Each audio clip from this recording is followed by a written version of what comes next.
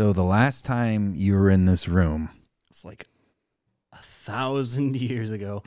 I was there, Gandalf, 4,000 years ago. you were infected. Yeah. I was editing that episode. Yeah. And like I was getting the heebie-jeebies of like, oh my gosh, I hope Neal's okay. So Because like the whole is time it a I'm like, secret? Were you keeping it a something's secret? going on with me. I'm just not feeling good. I love that you're like, I have allergies. Like, do you normally have allergies? No. But no, But- this year, every and a once in a while, fever. I've been feeling that way. Yeah, and the fever. Man, it's a raging 103 fever. I've got an allergy fever, doggone it. No, so, what were we talking about? I'm sorry, I got distracted. Already. There's just so much going I saw on. that squirrel It's run just by. the COVID. Yeah. Don't worry about it. So, No, okay. So Yeah. we've been in Texas for the last 6 years. So this was our second fall, sort of, yeah. being here. So, I was worried that Maybe you got allergies. Yeah. So, Yeah. before that, sure, no allergies in Cleveland, but we were gone for a while. So I just assumed, Yeah. very innocently, might I add. I've developed allergies in the last 2 years. Have you? Have you been working on that for a while? I'd never had them before. No. Yeah. How does it affect you? Itchy eyes? I don't know. It turns out like my COVID tests are positive a lot from it. Yeah, that's what happened. So I went back to watch part of it because I wanted to enjoy you laughing at toe control. Dude, I don't know why. Maybe it was because I was not feeling well. Like Well, I had limited control on my. I don't know what was going on, That but was so funny. I was telling Rachel, I'm like, I thought I killed Jared today. Like, because I didn't know if you were going to pull out of it. And so for my own pleasure to watch you struggle for air, I decided to go and watch it again. Yeah. But I had already had the information that you had COVID at this point. Yeah. And so I'm watching you just hack and breathe. And Jen, you're like, is there Dude, mucus and Yeah, snot on my dude. chin, At one boogers? point, Right. I was editing it, and I said, "Dude, do I have like boogers all over my Right. face?" And you're like, "Oh no, you look fine." You and almost I looked, spit. dude. I had a huge loogie like right here on Yeah. my lip, Yeah. and you didn't say a thing. Well, I didn't see it. So I had to like I cropped in and shifted away from my face and just kept Did it you? on you. Okay. Yeah, because Yeah. I'm too embarrassed. I feel bad for them. I don't want them looking Yeah. at my loogie Well, on my mustache. you survived, thankfully, much better the I lived, second time with but my beard COVID. did not. Yeah, you got. Yeah, I feel like you did that last time. Like, you think the beard is it holding too much COVID? No. Can I just be real honest? Can I be honest with you guys? This is a little bit gross, but it's okay. So that was Tuesday. Thursday, I was in bed like most of the day. Yeah. And, with a fever, not feeling well, it really hit Allergies. me. Yeah, with those Classic allergies. allergies. Classic allergies. Took a Claritin, didn't work. Didn't work. Crazy. Pretty fraught. Wrote a letter to Claritin. Said, you messed up this batch. Allergy medicine? I don't think so. Okay, so I'm just, I'm a mess. Congestion, all of it just cranked up to, 11 or whatever. Yeah. So I'm laying there. I feel terrible. Sarah keeps coming in quietly trying to take care of me, bring me little things. And I'm like, my throat is hurting at that point. Like, I'm not drinking much water. I just feel awful. So about 1 o'clock in the afternoon, I'm finally like, I'm sick of the fever dreams. You know how it is when you're sick. You just get to the point. I don't know about you guys, but when it's like you have a horrible night of fever dreams, even though you feel terrible, the last place you want to be is in bed. It's just like, I don't want to be in that room anymore. I'm sick of it. So I was just like, I'm going to get up. And I felt terrible, had a headache, walked into the bathroom, and like my mustache was just, this is the gross part. It was like concrete. It was disgusting. And then all of a sudden I remembered all the time Sarah was coming in and trying to take care of me and check my temperature. And I was just like, I got to get rid of this thing. So I did. I took a shower, and in my fevered state, I just zipped it off. Why not just get rid of the mustache? Because I'm not really wanting to look like either Abe Lincoln or an Amish man. But that would bring us joy. That's true. Yeah. Yeah. I've done the opposite. I shaved off my beard and left the mustache. Both that of you one time. guys have come in with odd facial hair. It's I fun. shouldn't say odd, but abnormal for what you normally have at times. It's fun to be creative. You Fu Manchu'd it for a minute, didn't you? Yeah. Very briefly. Yeah. Yeah, Hulk Hogan. It's good. November 1st. We could do No Shave November. Oh, that's true. Could've Well, I shaved feel it. like we should have shaved clean and started. Let's do it right now. Let's shave. Mark and Jared will shave each I'm other glad live. you asked. We have Jared. someone come in and shave us like Angelo. We have a barber on retainer here. That's why Chad's here, isn't it? This was part of the Grow That's right. Project. Yeah. Oh my Yeah. gosh. All right, so That's good. you can text the give at no. Oh my gosh. Give towards the barber. Give towards the barber. Whew. So Yeah. anyways, So what's the plan? Are you going to grow it back? I don't know. It goes in, we're going in the winter, so it's a good time to have a beard. I like it. Yeah. But it gets to a point where Sarah won't like really enjoy kissing me. And she says, when are you going to trim that? And I'm just like, babe, come on. Oh, I don't know. Anyway, are your allergies acting up? This fever is back. I hate it. That's good. Can you believe it? Yeah. No, but you get to the point where like you can't eat food like normal because like you go to like take a drink of something, but your mustache beats you there and is like, I want some of that. You're like, Seems nah, like the man, mustache is the biggest problem with. I've It never is. grown It a is. large beard. It really is. So you can trim you it and trim stuff. it? You can, but the Okay. problem is you're never going to get that good mustache over the beard unless you break through that awkward stage. Just like long hair has an awkward stage, a mustache has an awkward stage to where it grows enough to be moved to the sides and just kind of become a part of the rest of the beard. I'm checking out. And your at that mustache point, it's right now. fine. Yours but- is encroaching on your lip, big time. Yeah, I keep Yeah, mine it's trimmed. encroaching. Yeah. You're just starting to curl in. Yeah. Did you shave everything at the same? Because it looked like you still had more of like a mustache goatee. No, I did. This just grows really fast. Just really fast. You shaved evenly? Really? Because it looks like you cut out a goatee. Yeah, I didn't. Okay. It's crazy. I didn't. Yeah, that is wonder if crazy. God I wants didn't you to be shave a clean. euthanasia. I just trimmed up with Yeah. like a little trimmer tool, like the lowest setting, Yeah. right on the clipper.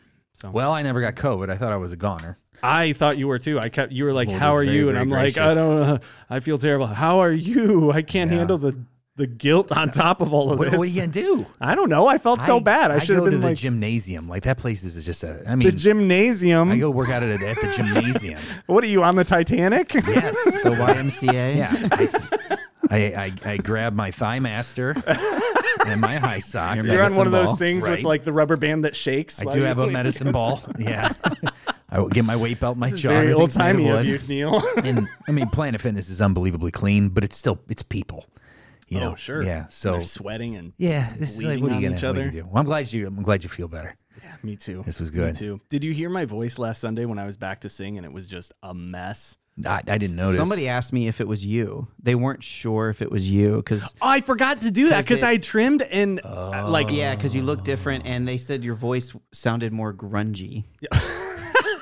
that's cool. high praise. Yeah, No, that's I great. think it was meant as a compliment. That's great. Yeah. I had to lower all the keys by like I Yeah. did one of the songs in A during run through and I'm like nope, and I just in the middle of it I'm like yeah we're gonna be doing this differently. So Yeah. all of it was really low. Nice. And to tell you the truth, I think people sang more because they could actually sing in the keys. Yeah. You know, when you can get those keys down to where like normal guys can sing, that you're winning. So Yeah. that's the balance for worship leaders is. For me at least is like I know my range. Yeah. And it's like, do you balance the distraction of if I can't sing low real well on a certain song, is that going to be more distracting? Is balancing that against, hey, all the guys are able to sing, so maybe it's Yeah. worth it. That's an ongoing balance Yeah. Oh no. act. Yeah, So that's tough. anyways, You've got a lower register, don't you? oh yeah, Oh, you do yeah. for sure. Yeah, it's very low. Yeah. You're like Johnny Cash. I'm also not like a singer. Like you're a singer. Like you can sing. You can't Thank sing. you. I don't. Yeah. You're a professional. Oh. singer. Yes. Really? Oh, I think you do a fine thank job. you. Yeah, Yeah, I'm I not, think I'm you not, do great. Yeah, I do okay. But I do okay. I'm not trying to. I'm not trying to do like the false humility thing. Like I. He's like, I'm not a singer. Or am but I? what do you guys think? Like I'm and a subscribe. I like and subscribe. Oh, my Never forget God. to hit that Comment bell. below. If you think Mark's a better singer than Jared, leave your comments below. Yeah. We'll do Well, you an let Instagram you poll. let a song and a half on Yeah. Sunday. Mhm. Yeah. Yeah. Thank then- you for doing that. That was great. Oh no, I enjoy it. Yeah. I was fully recovered at that point. It was just baby. Yeah, the some pre-baby vacation. Yeah, just getting stuff. I put together some baby furniture Yeah, because we were boy. trying to. Yeah, it's just oh man. Yeah, your fingers get so sore because they give you the worst tools on the planet. Yeah. And so you go out, you try and fiddle through your tools, and then you end up breaking stuff. Like that's how I am. I'm like, I never know how tight to get these screws because I'm Yeah. like, this is baby furniture. I'm gonna be changing my baby on top of this. Yeah, you want it sturdy. But then if you do it too tight, the entire thing made out of plastic is just gonna crack in half. Yeah. And then you're like, oh, I'm out $1 million. What about when you strip the screw? Oh, It's the worst. yeah. I don't enjoy that because I don't there's either. just I don't know. Yeah. Anyways, but it got it done. Yeah. Had a great week. Sarah's dad bought the kids a little swing set, so I put that together. That was fun. The kids were enjoying that, so we had a great week and just a good time. Now the kinda final getting ready for countdown stuff. begins. The final song? Yeah, You're a singer, aren't you? no. That's my son's favorite song. Is it really? Yeah. For real? Yeah. How did he even hear that? Who? I don't know. He can play it on piano. Oh, for And- real? What? Yeah. That's awesome. Does he take piano lessons? Yeah, he is. Oh, wow. But he learned it. That was the first song he learned on piano. That's before awesome. he even started lessons. And he asked. That's like what he asked for in the car every time we drive. Really? Yeah. That's so cool. How old is he? He's 8. Yeah, He'll okay. soon be That's 9, cool. yeah. How long has he been playing piano? He just started this year. Okay. Yeah. Well, never mind. Was that forced, or did he want to do it? A little bit of both. Yeah, like I mean, it was our idea, I guess, but Yeah. he's not Let's like see if he fighting wants it. to I play wish on, I would've play on learned the to play team. He wants to piano. play electric guitar. He's asked to play electric guitar, so we're probably He gonna should transition play to it, that. Yeah, we'll electric guitar. transition to that once he gets. Will you teach him? Oh no, I need someone to teach me. What are you talking about? You can play. We're gonna have group lessons. That's right. Yeah, I mean, I still have my electric guitar. I'll show him the basics, but Yeah. I'm gonna have to get him like a one that's his size. Yeah. You know. Oh, that'd be But- fun. There yeah, you go. There's also a School of Rock pretty close to our house, and it's like right on the way to school and everything. So I'm seeing that in our future. Yeah, Nice. that's where we're going to take Henry. Yeah. We wanted to get him there this year, but they moved the age to The one in Westlake. yeah, Oh, okay. the yeah, one yeah. they moved it to age 8. They won't take Oh. 7 or 8. So, but we had called, last year, and they're like, yeah, call us when he's 5, and we'll see if he can actually play. Then maybe we'll They're gonna love him. teach him. I think they will. They're gonna go nuts over I him. think he's going to blow their Yeah. mind. So, I was talking, Rachel was talking to him, and I was like, For those who don't know, right. Neal's son is an amazing drummer. He's a bit of a prodigy. It's odd. It's very, Yeah. very He plays like he's 12. Shocking. Yeah, it's super fun. Super fun. So yeah, he wants to go there, and we're like, we'll take you to a band. So Yeah. who knows? Maybe Oscar, and Yeah. Great. that'd be awesome. I don't know. I don't even know why he wanted electric guitar because I don't Because think they rock. I support it. Yeah, I oh, don't yeah. think You he's know, really Neal, seen me I have play no it. idea why anyone would want to play electric guitar. It's Oh, stupid. really? Maybe this will change your mind. What's happening to your face? It's melting. Oh, Yeah. That's what happened to your beard. That's what happened to my his beard melted off. Beard melted off. It smelled terrible. That's right. You called me up and you're like, listen, I can't take this beard anymore. And I just brought over my full stack, my electric guitar, Yeah, played one Van Halen riff, and then just left. it's awesome. Sooner like a Ken Copeland commanding COVID out of you. That's what it was. Have you seen that clip? Oh, I have. Oh boy. And the guy Yeah. that put the music to it. Fantastic. That guy's an unbelievable musician. Who can take horrendous heresy and turn it into the catchiest song of 2021? I don't know. That guy is amazing. Yeah. Yeah, he's I quite the guy. I heard that and is like posted as like a joke. Yeah. Like this is a funny thing that this guy with a lot of talent put together. That's usually why things are funny is because someone puts a lot of talent into doing something that's completely unnecessary. Right. And it's great. Ridiculous. Yeah. And I heard it and I'm like, I'm gonna listen to this for the rest of the day. It's good. Yeah. Like this is Yeah. so fantastic. Yeah. So I did. When I do the Thigh Master at the gymnasium, I like heavier music, to get those inner thighs. And so I'll put that on sometimes. That's good. That's good. Well, Mark's here. Mark. This is very last minute. This is Huge thank you. Yeah. Mark is here because he's smart and we like him. Gosh. And a wonderful singer. Probably better than Jared. I think so. Yeah. That's the main reason why he's here. Yeah. And also, it keeps the table this way, which keeps Jared further away from me because I don't trust that his allergies haven't gone away yet. So, I'll sneeze on Mark the whole no, time. we were at lunch today. We got into this discussion. At lunch. Yes, at lunch today, we got into this discussion about pre-trib and post-trib theology. And Mark, you have been in Revelation for the majority of this year. And we've got a question that we're going to tackle in a little bit. And I thought it would be good for Mark to be here because you probably have the freshest perspective on it. Admittedly, Very fresh. I don't think I've really dug into Revelation in the last maybe 3 or 4 years because my efforts are elsewhere.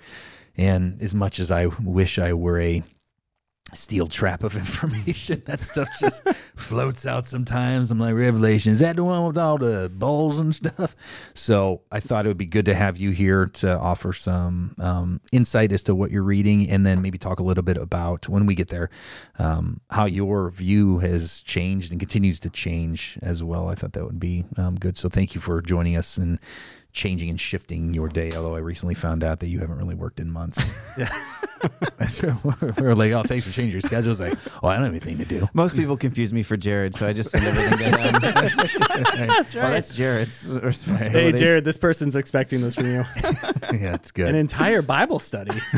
Right. I'll see what I can do. I think it'll work out just fine today. I love what you just said because it was so relatable to me when you're like, yeah, just stuff kind of floats away. I'm like, I constantly, when I'll be in a conversation with someone, I'll be like, I remember when I knew about that. Yeah. Like, seriously. So, it's like my focus, like, unless I'm specifically focused on it for a very, very long period of time, like I'll know everything about it. And then a month later, I'll be like, oh, what's that? Like, I don't know what it is. And maybe it's just that split focus. When you get so focused on one thing, it's just like, okay, my mind's not really focused on that. Part of the issue is just the crazy. sheer volume of information in the Word of the Lord. I think that's Yeah. it. Like I was talking on Sunday Bible 101. Oh, yeah. 66 books, 31,173, verses. You got, 1,189 chapters, over 757,000 words. And it's just massive. Yeah. And so Rachel sent me a text just a little bit ago about Elisha and some kids making fun of him and, call him Baldy, and two bears come out of the woods and kill 42 children. And then she just sends me the wide-eyed emoji, like, and she's very familiar with this. But every time you read it, and that's not a section of scripture that I walk around thinking about all the time, but that has meaning. There's meaning to it. Yeah. And it's in there for a reason. And so the sheer volume of information in God's word, it's hard to keep all of it together. Yeah. And Revelation is a book that stands unique in the New Testament, unique in God's word. And so, there's so many different views that I think it's almost like playing guitar. Like there's calluses, right? If you haven't played electric guitar for a while and then you go to practice, you're going to get your fingers are going to hurt. And then till the callus builds up and the body starts to be more familiar with it. And so it's the same thing with scripture. Like when I'm in the Gospels a lot, I'm like, yeah, this is great. I'm never going to forget this.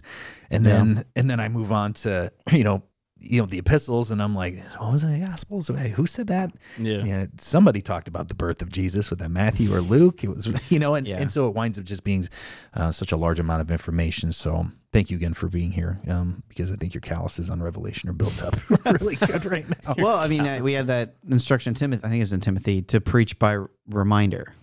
Like even as instructors, we're to teach by reminder. Like we're not always. Let me remind you again. I'm telling you this again. The gospel. Let me remind you of this. Yeah, exactly. Yeah, so I think it'll be. Something you used to know. Right.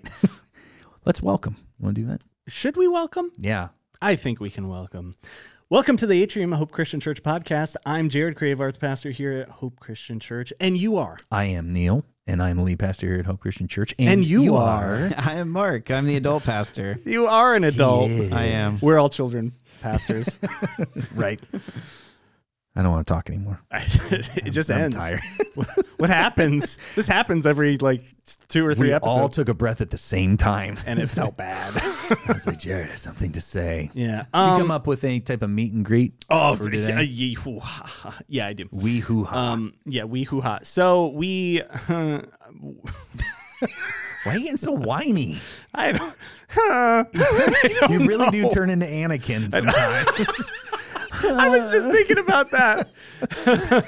You get so whiny. When she's like, that must be bad. And he's like, it's worse. It's worse.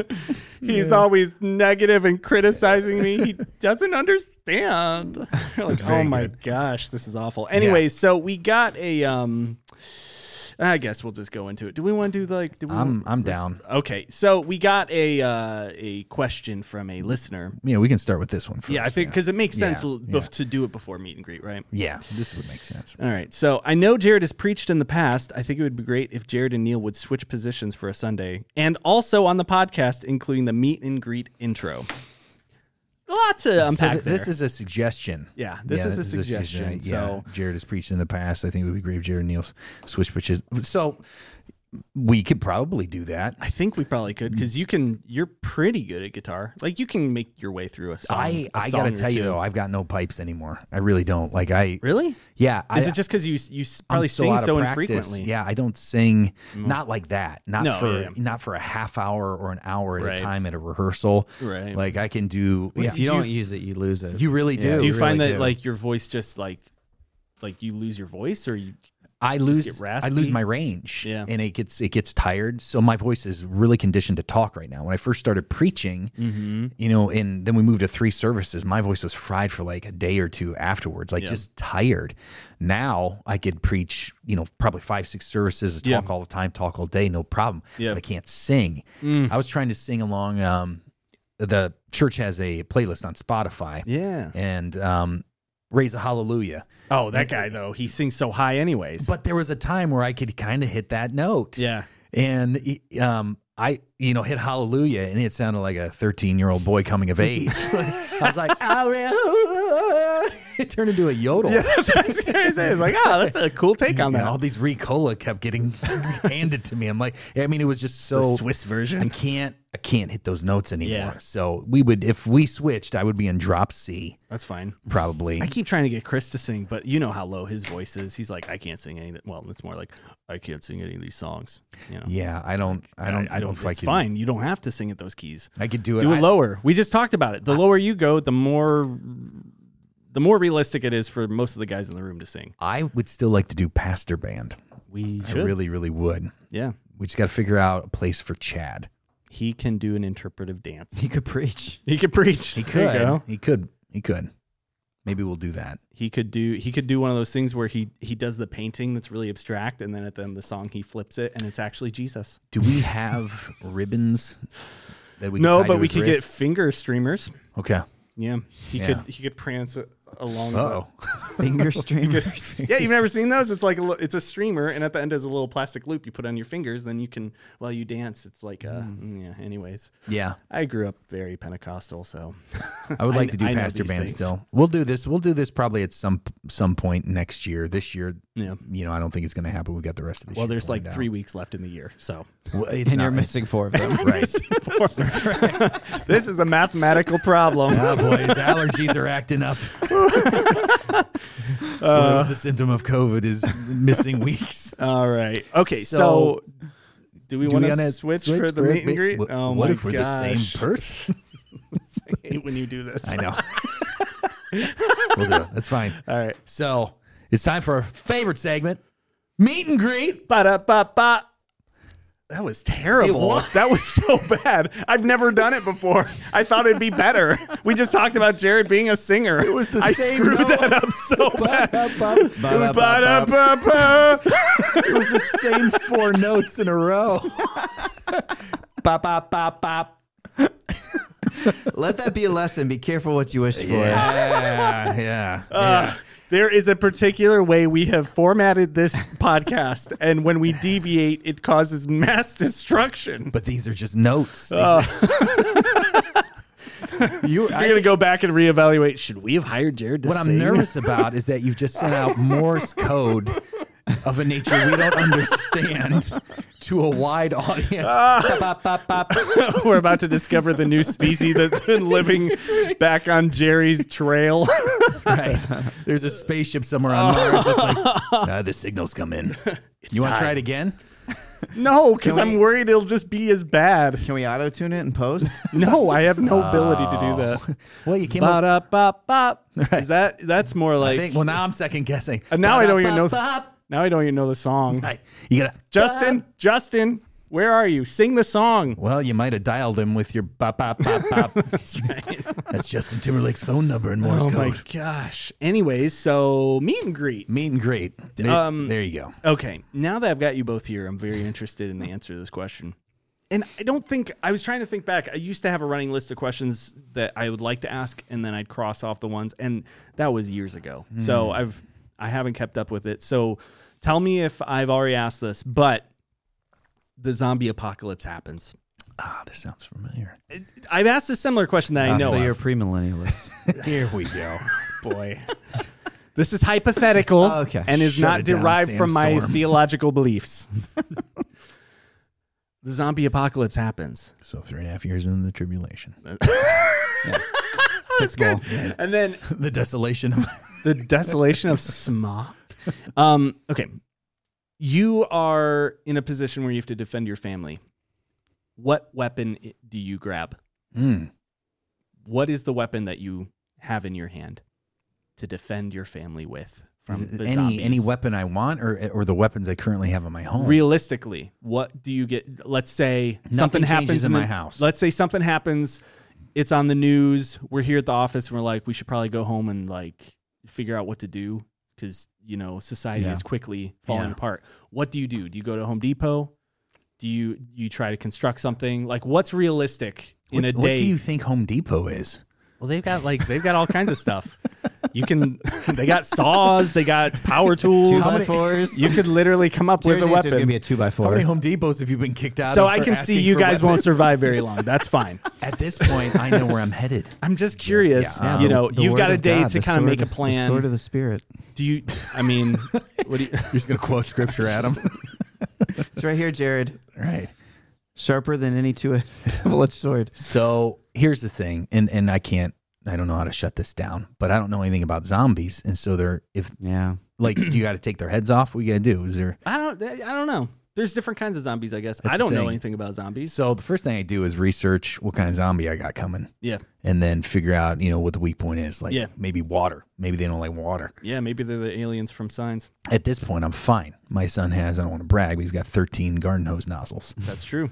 And because that's what he likes. You look like one of those Sprinkler container system. ships that's warding off Somali pirates. It would look like a storm, nonstop storm in my house. I would just That's have the genius. water going. Oh, then we could just go to like Kalahari. If it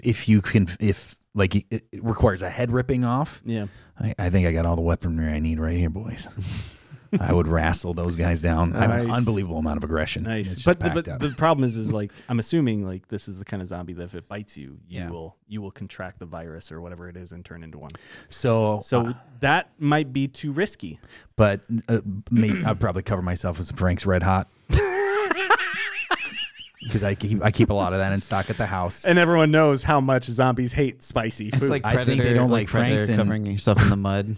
Right, it's exactly what it is. And maybe a citrus. I feel like they would Yeah. like citrus yeah. because that's a fresh Yeah. smell.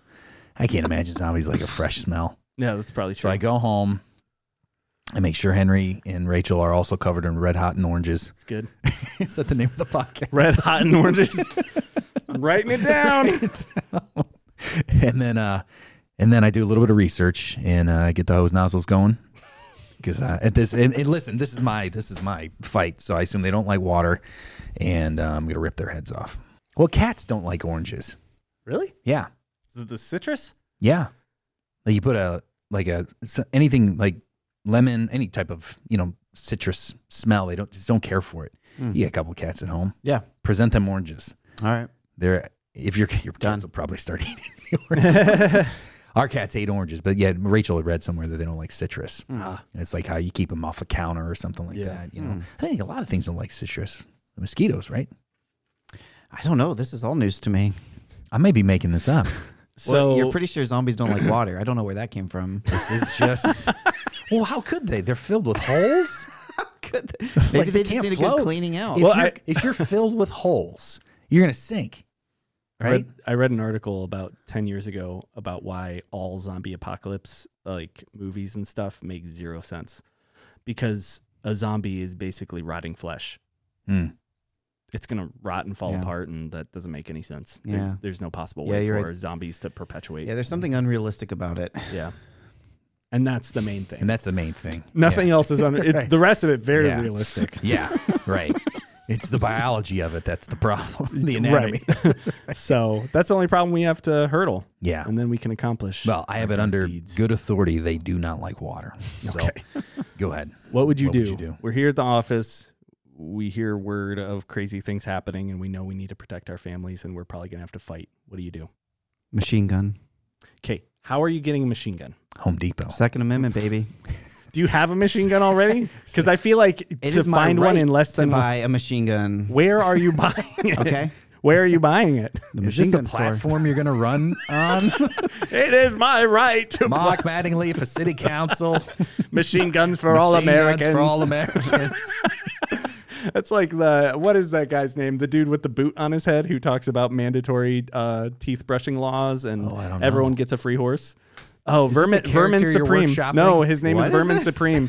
I can't remember. I think it's a city fever council dreams? position that this old guy who wears a boot on his head calls himself Vermin Supreme, and he's basically he runs in every election he can get his hands Did you on. see this at the height of an allergy attack? This is why I wanted out of my bedroom. He appeared to me. You guys have seen the guy with the boot on his head, right? Look it up. It's very funny. Oh, I refuse to have that search history on there. I'm not falling for this again. I'll look it up for you, Neal. So I think you're probably saying that based on video games, right? Because that's what they always use in video games. Is Well, I machine don't want to guns. get close. I'm not going at a zombie. I want to be away from it. So Okay. I need Right. distance. And I also Because want, you're not trusting Frank's to no. keep you safe. And I The- also the want Frank's like shield. a machine gun will take out a lot. I'm assuming it's going to come in a wave. Yeah, probably. So It could be. I need to handle volume at a distance. Okay, but how are you? This is supposed to be realistically, what are your steps between hearing the news here at the office and getting home to protect your family? Where are you getting a machine gun? telling you. You can't just say, I'm just This going to is- buy one. this is Where? realistic. You buy oranges. There's going to be an orange rush. That's Look the at all those problem, though. fools getting bottled water and No. canned food. You're not going to be able to I'm find an getting orange Frank's. anywhere. Vitamin C fights everything. There's going to be a citrus rush. You're not going to be able You're to find right. citrus Oh my anywhere. Yeah, you're gosh. right. You're right. You're right. You're right. So I'm not getting a real answer out of you. So you want to know why do you want to know where you can buy a machine gun? He's the one saying he's going to get a machine gun, and he's the one giving that as his answer. I want to know, okay, what is your plan? How are you getting this I machine assume, gun? I mean, the you way can't you just talk go buy about one. Home Depot, I assume they have them. Oh Yeah. my gosh, this is a mistake. Or- You shouldn't have allowed him back on this Is there podcast. a Super K nearby? Or a Costco. Costco probably has. Didn't Walmart used to sell guns? Oh yeah, they Yeah. did. Oh, They did. yeah. I remember that Like as a hunting kid. guns and stuff. Yeah. Nothing crazy, but it was still like I remember that. Those were real That guns. was crazy. Yeah. I used to go stare at the bow and arrows. I just wanted the bow and arrow so bad. Yeah, because I you loved Robin Hood. you wanted to. And also, shoot. what makes you assume I don't have a machine gun at home already? Well, I don't know what you have at home, Exactly. but I'm assuming by machine gun you mean a full automatic weapon, which I'm pretty sure you don't have It's a a machine license gun. for. Oh, you But need- I don't know. Oh, you need a Maybe you license do. for that? All right. I've spoken. I said too much. Anyways, What so would be your? What would you use? Would you use the oranges or the machine gun? no, I Or would the- probably. So I don't have like a bunch of guns at home or anything like that. I'd probably do the whole like go to Home Depot, grab a bunch of nails, grab a baseball bat, and just create a hitting weapon, Okay. something like that. And then I'd have to construct some booby traps, obviously, some saw Yeah. blades that shoot out of walls or something. I don't know. That's about as unrealistic as like, oh, I just buy a machine gun. I'm gonna go hire a mercenary army does to Home Depot protect need my to, house. Like, lean into this marketing aspect. I don't think so. Well, I'm wondering if he's picked up a part-time job at Home Depot, and they're like, "Listen, we'll give you an extra This is $1 the an key to our hour." salvation. They're like, "Listen, I have access to nearly 500 people a week on a podcast. I can probably So- grease the wheel a little bit for you." Maybe. I'm just thinking like in terms Yeah. of where can you any hardware place is going to have What about the tools to construct camouflage? stuff. What if you I don't know that if you look like one, maybe, or can they? is it scent maybe? Is it smell? Is it But how's their nose working? but how's their eyes working? Yes, I don't care for any of this. See, Yeah, none we're of it's going way realistic. Too far down this rabbit hole. None of Yeah. it's real. So, Yeah, anyways, that's I was true. just curious, and this fell apart. Thanks, Mark. I feel like it was great. Well, we got the podcast title out of it. Perhaps What is it? Red Hot and Oranges. Red Hot and Oranges. Well, Could that be a band name as well? I think he's got Red Hot Chili Peppers. A buddy of that's- mine started a band in high school called Elisha and the She Bears. Are you serious? I was gonna say that earlier. That's fantastic. The she Elisha Did he and have, the like, She-Bears. 2 women in his band? Because that would be pretty funny if it was like him and then 2 ladies. I don't remember who his was in that band. That was like that's like the age where you start a She-Bears. band every week and That's it's like true. all the Were same they a Christian 12 band? people. Were they- Oh no. Did you start a band when you were younger? Oh yeah. Yeah. What kind of music did you guys play? Indie rock, baby. Oh, heck yeah. Hands Tied to the Wheel. That was my high school band. Really? Yeah. That It's sounds, based like, off dark. the Dracula novel.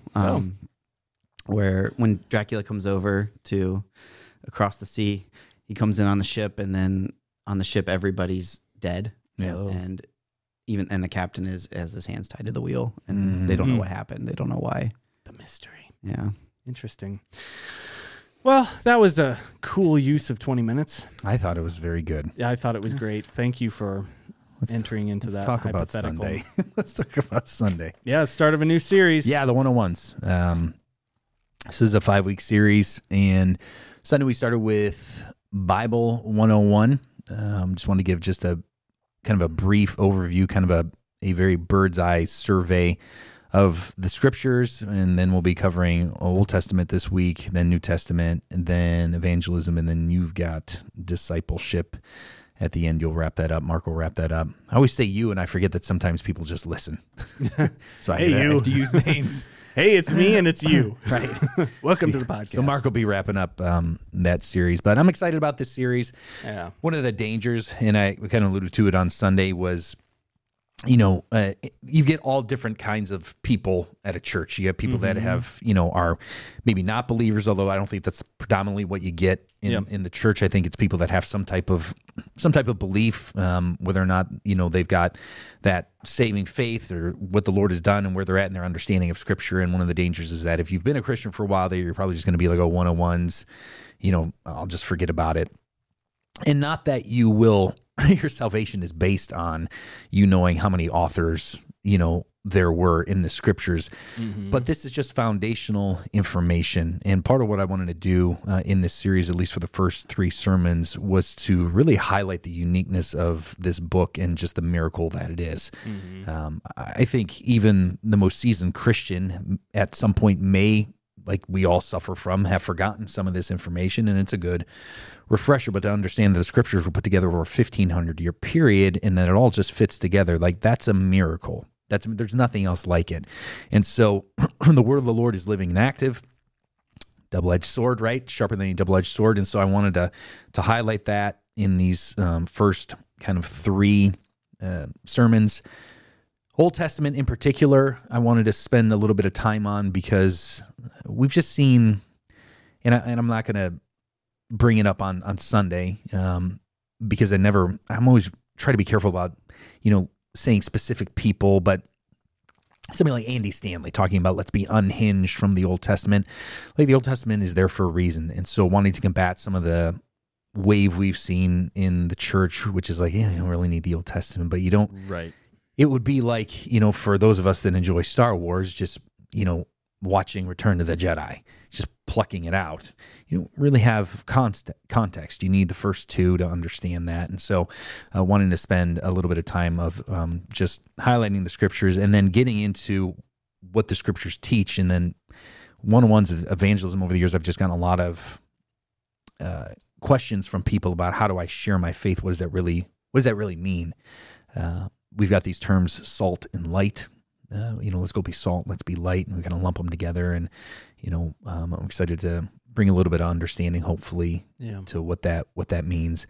And then what is discipleship? We're supposed to go and make disciples. Well, that's evangelism, but what about discipling one another? That discipleship through connection that we talk about. Evangelism being that discipleship through conversion. And so Mark being our adult pastor of discipleship and assimilation, which is his full title. We just call him adult pastor for short, does and arranges and studies and goes through curriculum and figures out what's good and what isn't. At least that's what you're supposed to be doing. Why is he writing? That's his job. He's been telling me to do that for like the last 6 months. He was like, "Hey, what was the third one?" Let me write that down. But he spends, a lot of your time figuring out how do you disciple people. I mean, that's small groups. How do we disciple through connection, through building relationship and community. And so I thought he would be the perfect person to teach on that subject as well. So I'm excited about this series. On Sunday, I'm going to highlight the atrium because I think it's a good time for people to ask questions. Yeah, definitely. Right, the old adage, there are no dumb questions, but sometimes in the church setting, people fear asking questions that they may feel are a little bit more elementary, but this whole series is designed to be, this is basics, this is foundational stuff. Yeah. And, we talked about learning an instrument, what Oscar's learning on the piano right now. These are the keys, and these are the note designation for these keys. He will never not know that unless he quits piano. But that has to be there with everything he does. And I think what needs to be there with everything we do is a good, healthy understanding of what the Bible is, what the Old Testament is, what the New Testament is, and then what we're supposed to do with it, go and evangelize and make disciples. And so I'm excited about this series. And so hopefully we'll get some questions coming in throughout this series that'll be a little bit more sermon tied to the sermons, I should say. Today's questions are not. Last week we answered a question, and there was kind of a two-parter, and so we answered the first part of it. I want to answer the second part of it, and that's one of the reasons Mark's here today, is to help us kind of have a better understanding of Revelation and talk a little bit about his journey. Yeah. And then the other one is more of a question of leadership in the church and the role of women in ministry. Yeah. So we can start digging in. Shall we? We shall. All right, here we go. Our first question, kind of the second part of that one you guys hit on last week. There have been many individuals over the years who have unsuccessfully tried to predict the rapture's date and time. I've also seen many compelling arguments with biblical references for each side of the spectrum concerning pre-tribulation versus post-tribulation rapture. We all know there is only one that knows the timing, and that is our Father in heaven. However, through your biblical knowledge and intuition, where do you feel that we are at in the timeline of the last days?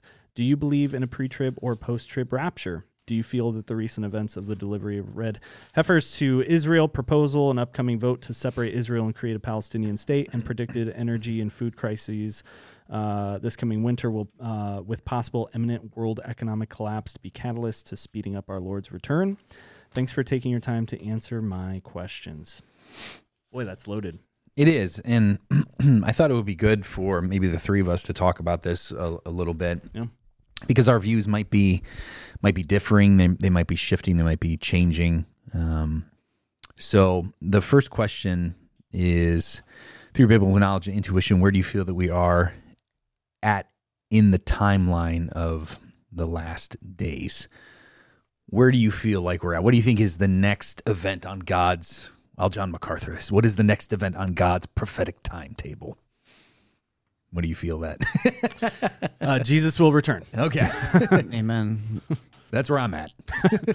Are you there too? Yeah. Sweet. Okay.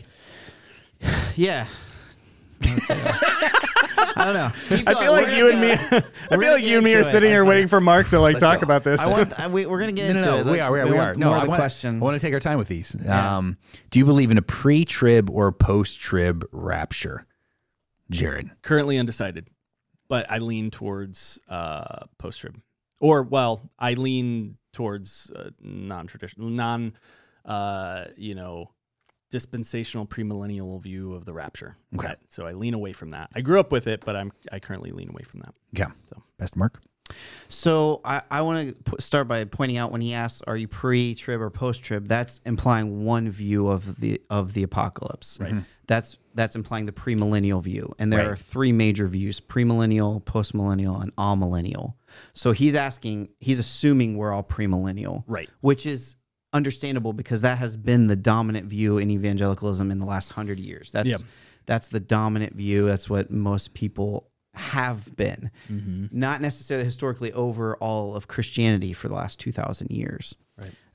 All that to say, I have leaned historically premillennial, pre-trib, that Christ is going to come, and what that. Do you want me to summarize it? Yeah. Should we? Yeah. Well, go back a little bit and explain premillennial, amillennial, and postmillennial for our listeners. The Revelation chapter 20 talks about the millennium, and a lot of people structure their view of eschatology, the end times, around this chapter, around the millennium and where it's going to take place. This being a 1,000-year reign of Christ. Premillennialists view it as a literal 1,000-year reign. And so it really, the way you structure is, where does Jesus come back in relation to this millennium? Mm-hmm. And the premillennial view is that Christ will come back before the millennium, and then he will reign on earth here with the saints and raise the saints from the dead, and they'll reign for 1,000 years. And then will come the great white throne judgment scene, the very end of time. Now, a post-millennial view will say that there's not going to be a rapture per se. Jesus isn't going to come back partially, and there won't be a rapture. There won't be that time of tribulation. But what's happening is over time, Christ is conquering right now. So we are in the millennium right now. The millennium actually started when Jesus sat down at the right hand of God. And so they're post-millennial, meaning Jesus will come after the millennium. And once the millennium's done, then he'll come back and it'll be the end of the world. Judgment Day will come. Yeah. And then all millennial views the millennium in Revelation 20 as symbolic for this age, but really the reigning of Christ starts after Judgment Day. So the millennium of Revelation 20 is actually happens in the next age in heaven, and the saints will rule with Christ in heaven in the next age. And so the argument of the rapture comes up in the discussion with premillennialism. Because of Thessalonians, it talks about being whisked away and taken up and meeting Jesus in the air, and some will be taken, some won't be taken. And it's this idea that either before the 7-year tribulation of Revelation, and again, it all depends on how you interpret Revelation, because some people view it that there's a 7-year time of tribulation or trouble on this earth. Jesus is either going to come pre-tribulation and remove the church from that trouble so they won't suffer, or he's going to come post-trib and the church will be in that time of tribulation. So you can be pre-trib, post-trib, and still be premillennial. And that's the heart of his question. Right. But it doesn't even get at, are you premillennial? Right. Yeah. This presupposes that, there's the premillennial view is the view that we take, or the correct view, and that a rapture actually takes place. Right. And I have been most of my life premillennial. And actually I was raised panmillennial, which means in the end it will all pan out in the end. Right. Right. Basically, don't get hung up on your eschatology. Live for today, kind of thing. But I'm a very literal person. I'm analytical and I'm literal, and premillennialists tend to be very literal people. They look at a very literal view of the Bible, literal interpretation as much as possible. Yeah. So that leads to a literal interpretation of Revelation, and literally speaking, you tend to end up with a premillennial view. Mm-hmm. All that to say, that's where I've landed historically, premillennial, that we are before the time of tribulation, we're before the millennium. Christ will come and remove the church. That's what Thessalonians is referring to. And then after that period of 7 years, he'll come back and bring us, and then the literal 1,000 years will begin. Yeah. That's where I am leaning. That's traditionally, that's how I grew up. And after Bible college, and that's where I spent the majority of my time studying this, because when you have to write papers on it, you need to get a good handle on it. And then again, I, over the years just studying, have leaned that way. But like in our lunch discussion, I don't feel a pressure personally to land in one specific place. I feel okay with a good understanding of what's out there, what's possible, based on what lines up with Scripture. And I think we would agree that there's probably Scripture to support, many of these views. Yeah, they all use Scripture. For sure. Yeah, there's teachers I regularly listen to and have learned from and discipled from. 3 different views that have the opposite views on all this. Yeah. I don't think it determines whether or not you are saved. I don't think it determines whether or not you can be effective for the Lord and do the good works that He's prepared in advance for you to do. I think that this is a secondary issue.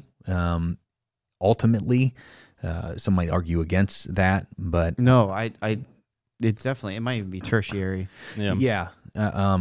But I think the danger of this is it becomes primary for a lot of people. Like we talked at lunch. I mean, there's entire TV networks dedicated to this. And when COVID hit, I fielded so many emails and questions because it was the zombie apocalypse. They're like, should we use oranges? And I'm like, definitely get the oranges.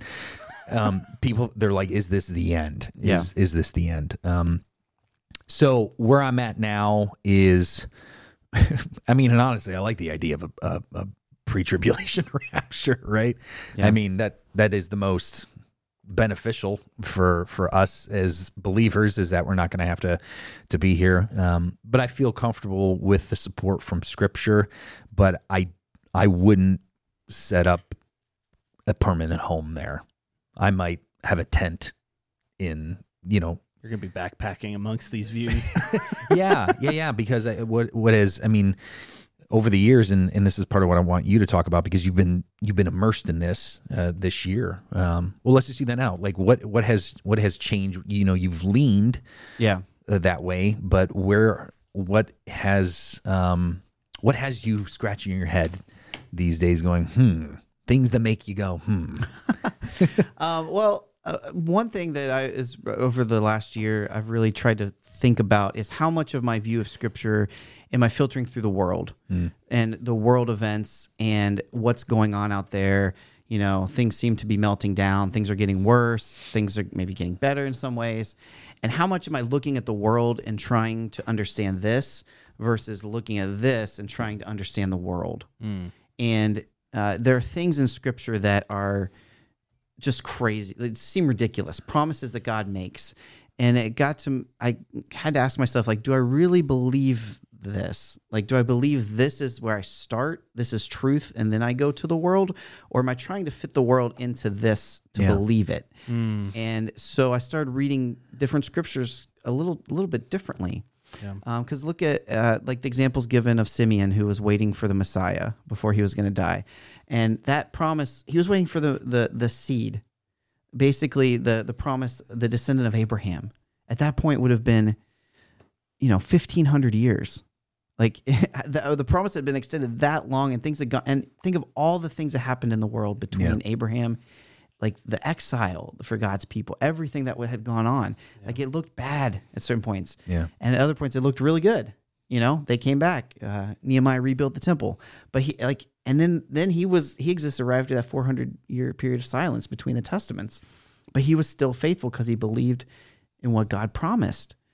And so then I look at my finite point of view and I see the world in my, 29 years I've been alive. And you've aged harshly. I know. I'm actually 62. And am I filtering the world through my point of view, trying to get this to align with my experience? Or do I read what Jesus says when he says, I'll be with you to the very end of the age? And I'm putting all my enemies as a footstool under my feet. Like, or do I take that and apply it to the world? Knowing that, and I mentioned this last week, like if you look at things differently and you try to open up yourself to new perspectives, it's very helpful, I think, because you can look at, at one point Christianity was not what it was today. Right now, it is the predominant religion in the whole world, and it started with 12 men that Jesus said, "Go to the world, go everywhere." And now 2,000 years later, they have. And right now in this bubble, it looks bad, especially in America, because I do think America is at the point of judgment. I think God is judging America, and I think we might be too far gone. And if you have questions about that, email Neal.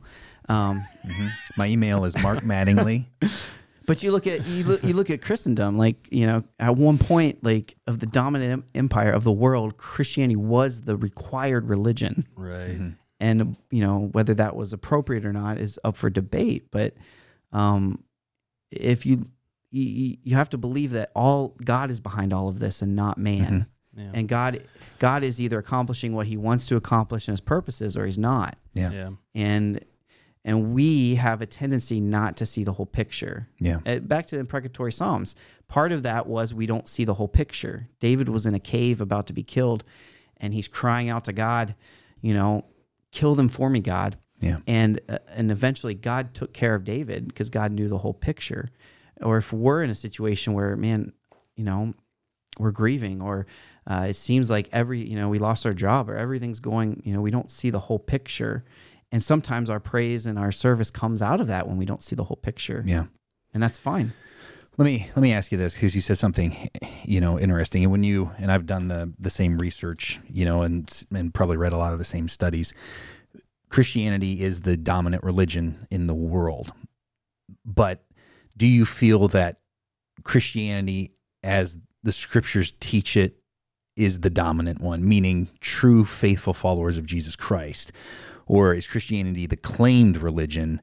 Think about Catholicism, for example, right? That's because that's the big one. Yeah. Right. That's everywhere. And our church is packed full of people that were former Catholics. And I meet with people regularly that have a complete misunderstanding of it. And so like when we see or maybe think, that things are getting better, I'm advocating that they're getting better or getting worse, but like I think that's part of what we have to do when we start examining things like eschatology and the current state of the world is what people claim and then what is. And that's difficult because turns out you can't see or read people's hearts. But did you find as you've studied that you've kind of had that same I guess, do you come to that same conclusion that it's more of a claimed thing? Well, even if it is just claimed, think of it like market share, of a business. Like who has the biggest, when you go to Walmart, what chip has the most shelf space? Yeah. And it is Christianity, because if you look at the other religions, look at Islam, it's the same in that religion too, as far as people who claim the religion but aren't really living it. And, do they really believe it? Are they actually it really is the same. You're going to have that in every religion. But you think of where Christianity entered the market, it had a 0% share. It had nothing. Yeah. Even Judaism, what it came out of was nothing. And all the religions that existed at the time, all the pagan religions that exist in that day, it stood in the face of Christianity and was hostile toward it. And now it's at the point where it is at the top of the list. If the question is like, do I believe there really are 2 billion Christians out of 8 billion people on the planet? No, I'm not so sure about that. Well, yeah. Well, the road's narrow, so the road's narrow. Yeah. Well, if you're premillennials. So, growing up, would it be safe to say that the majority of us believed in a rapture? There was obviously the first coming, Jesus, coming to earth, and then a rapture, and then a second coming. Growing up, no. Like I said, it really was. It was amillennialism. Oh, okay. It really was okay. One day the trumpets will sound, and it'll be the end of the world. Yeah. Okay, that's it. I grew up with Left Behind, basically. So that's the other, like Left Behind, and when you're talking about the movies and books. Oh yeah. And that has influenced a lot of our modern eschatology. Is that the one with Kirk Cameron? It's the Kirk Cameron one, yeah. Wow. Fuck. And that is a premillennial view. I've never seen those. You've never seen that? I haven't seen them either. Really? No. Oh boy, you're not missing much. I've seen Growing Pains. Oh, then you've seen it. Show me that smile again. Makes you want to end the world. Oh. But that series came from a dispensational premillennial view. Yeah. And that has affected a lot of... Explain dispensational for people. So dispensational is the view that God has spoken to and related to his people in different dispensations. So different agreements over time.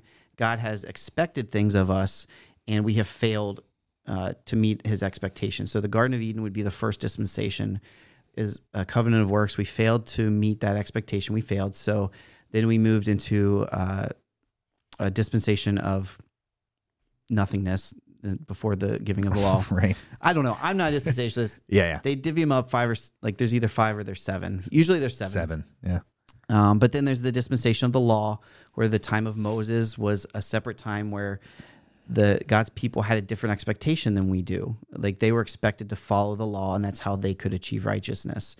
And then move all the way to where we are now. We're after Christ. So we're in a new dispensation. We're in the dispensation of the church.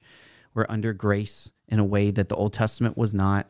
And so in all these different eras or dispensations, God has had different expectations of how to meet his righteousness. And every time humans have failed. Mm-hmm. So finally we're at this dispensation where Christ has met it for us. And then the next age is the final dispensation. So it kind of chops up, all of this into God relating to his people in different ways. And I don't hold to that. I don't think that's scriptural. I think God is covenantal. I think there's more unity to the scripture. Mm-hmm. I don't think there's multiple ways to be, because that teaches there's multiple ways to be saved. Like if theoretically you could keep the law of Moses perfectly during that era, during that dispensation, you could be saved. And in the New Testament, like Galatians tells us, no one can be saved through the law. Like the law brings death. Right. And so premillennialism is attached to dispensationalism. Like that, if you're historically, usually those two just go together because you view that kind of choppy segmentation of history and salvation, history of redemption. And so that premillennialism, that's what ushers in the next and final dispensation.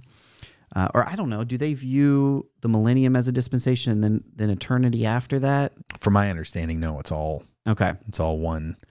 It's the final thing. It's the final countdown. Yeah. It's when Oscar shows up. Oscar. And now opening for the that's tribulation. What's playing on the trumpets, I think. Oscar. You think so? That's what's playing on the trumpets. Yeah, Okay. the final. Yeah. I'm going to show up to the tribulation with a bag of oranges. So, will this help? Covered in red hot. Everybody's like, enough with the oranges. What is your problem? yeah, I don't think demons like citrus. I'm pretty Oh, sure. no. Oh, no. But that attachment of dispensationalism to premillennialism has made me question it. Like it does kind of create that choppy effect. And what's your issue with because clearly there's an old covenant and a new covenant. So you've obviously got two ways that God has decided. Yeah. But is the issue that they've given 7? Yeah. Because I would the traditional covenantal view is just you chop it up once. Right. Pre-sin and post-sin. Yeah. There's the Garden of Eden, the covenant of works, and then after the fall, after that comes the covenant of grace. Yeah. And so basically, and what Jesus did on the cross is retroactive. Well, that's Hebrews, right? Talking about that, right? Yeah. So Jesus is the covenant of grace, or part of the covenant of grace, and then the new covenant is within that. So the old covenant, the new covenant are all the covenant of grace. It's one big covenant of redemption. Yeah. Yeah. I think that's good. You have anything to add? Oh no. So this listener goes on to say, do you believe in a pre and post-trib rapture? Can you say that you lean more pre-trib rapture? Do you lean rapture at all? There's or you're shifting. I feel like you're in a shift right now. Yeah, I'm in the weeds, man. That's why I brought you here. Like last year, we did this study in Revelation at the church. Yeah. And the book itself we used was actually amillennial. But as I taught it, I presented both premillennial and amillennial views, as those are the two big ones. Mm-hmm. And I lean toward pre-trib, but the arguments for post-trib are really good too. Yeah. And it really gets into the exegetical weeds, like picking apart words and what, phrases really here and there of how people defend it. You were saying at lunch a little bit about post-millennialism. Yeah, that's what I've been reading the most of lately. Yeah. Post-millennial being this idea that Christ comes at the end of the millennium, and we're either in the millennium now because Christ is reigning on the throne, so he's reigning with his saints. He's reigning from heaven, us here on earth. Or the millennium still is going to start, but there's not going to be a tribulation. There's not going to be a rapture where it's like, oh, it started. It's going to be a gradual. One day it will start and then continue to grow. But that provides the view that God is putting all his enemies as a footstool under his feet, and he's reigning. And so from now till Christ's return, the gospel's spreading. That Satan is bound right now, and so his power is restricted, and that's why the gospel can spread, and it's going to just keep spreading, keep growing until all the nations and kingdoms have been blessed by Abraham, and it's fulfilling that old covenant promise of all the nations being blessed by Abraham. When you say Satan being bound, can you expand on that a little bit? Yeah. So there's you mean bound as in within the boundaries that God has set for him, or bound as in unable to be active? Yeah, so this comes from a couple places in Revelation, and what you're saying like is interpreted differently. Right. In Revelation, they talk about the binding of Satan, and then Jesus references. He gives a parable about talking about going into a strong man's house. You first bind him before you go into his house. So people take that to view as Christ referring to Satan. Before Christ came to the world, he bound Satan. He restricted Satan's powers to a degree. Right. And when he did that, he was restricting his powers so that the gospel could spread once he left. And so that time, that incarnation, that time of him coming was equivalent to him binding Satan's powers. Do you see that as an additional tightening? As Christ came, we'll just split up into testaments for the sake of ease. Yeah. But an additional tightening more than he was tightened or reined in the Old Testament. I think of Job, obviously, for an example, right? I mean, I think that's some of the most clear evidence of Satan being like, yeah, you the boss, man. Well, yeah. I mean, Satan has always been bound, always been bound to some degree. It's not like Jesus finally got that but he blow just maybe shortened the leash a little bit. Yeah, right. Okay. Right. Some would view that binding is going to come during the millennium. And they say that because, well, look around us. People are dying everywhere. We're in a time of plague, COVID, like all this evil that's in the world. It seems like Satan is winning, or Satan is doing just fine. Right. But you also have to look at the gospel spreading. Is this an act of Satan being bound that the gospel can be spread at all? So whether you put his binding in the millennium or out of the millennium, that is dependent on your view of again, like, do you look at scripture first and view the world, or do you look at the world and then say, oh, well, that's what that means? Yeah. Yeah. I think, one of the things that you get from Job is certainly that Satan has limited power, but the God has put parameters on everything. When he tells Job, you're listen to my words, take it like a man. He starts talking about, did you tell the ocean they can go no further? Like, God is a God of boundaries, certainly. But this, go ahead. No, go ahead. No. Finish your thought. I want to say something about that, though. But this view of him, Satan's influence being tightened,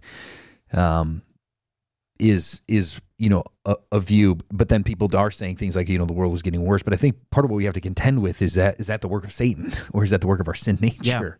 Yeah. Right. I think we blame Satan for a whole bunch of stuff. Oh yeah, I definitely agree with that. Oh yeah, I think that we'll be like well, and it's the church lady mentality, right? Yeah. Who tempted me? Well, Satan. Yeah. It's a whole character based on that, but there's no way to read the book of James and then come out with what is it that causes fights and quarrels among you? Is it not your own sin nature? Like, I don't need Satan to lust. Like, I don't need Satan to be greedy or to be covetous a lot. And so, oh man, we absolutely give Satan too much credit. Oh, for sure. We view him as omniscient. We view him as omnipresent, as running hell. That's one that people think like that Satan has access and he's going in and hanging out with Hitler and giving him a high five and then coming back to the earth. But that's not how it works. Yeah. I agree. You were going to say something. And to the kind of to the point of God being in control, because in the question he talks about events happening, things we think are coming, economic collapse, that sort of thing. Yeah. And he mentions about referring to kind of hastening the Lord's return. I got that circled, speeding up our Lord's return. Yeah. Like that, we need to remember, like, we're not. That comes with premillennialism. We think we need to do this. Right. Like Jesus set out, these things will happen on the Olivet Discourse, and we need to make them happen, and then that will trigger, okay, God's waiting for us to do this. Let's do this, and then this will happen. Or, and that can also be sometimes a trap post-millennials will fall into. We need to do this before God will start the millennium. Like, we need to do better. We need to call this many. Well, this was the push for evangelism for years, right? Every ear needs to hear and have opportunity. And so Rachel was telling me about this tribe. I forget what she's screaming at the podcast right now, but there's some island that they've been trying to get to and evangelize. Yeah. But they've been there forever, untouched by the gospel. Do you know this? Is this the one south of India? I don't remember, but everybody that goes gets killed before they set foot on the island. I think it's that one. Yeah. What is that? 2 years ago. What is the name of that island? Yeah. If you could look it up, I think that'd be good. Right, I'm glad that you said that, because I think that we need to remember that there is no speeding this up. There is no. Right. There's also no slowing it down. Right. Like we're getting, as much as we give Satan too much credit, we're giving ourselves too much credit. Yes, God uses us to do the work that He's prepared in advance for us to do. So the work that I do for God is work that He's already assigned to me. There's no getting out of it. It's an assignment that He's given me. And there's no doing it too soon. There's no doing it too late. In my opinion, the Lord has set these things up. I cannot thwart the plans of God. And I think that's what they're referring to with, do you feel that the recent events of the delivery of red heifers to Israel, right? And that comes from, I think Numbers 19, where it's, they have to use red heifers for the sacrifice. And it seems, I think this is the 6th or 7th time this has happened over the years, but now they delivered 5 1-year-old red heifers. Yeah. And the thought is like, that's a purification sacrifice, and we're just going to get the ball rolling now. Yeah. And so they're going to trigger something. It's going to trigger something. And that's just not how it works. Food crisis coming in the winter with possible imminent world economic collapse is speeding up our Lord's return.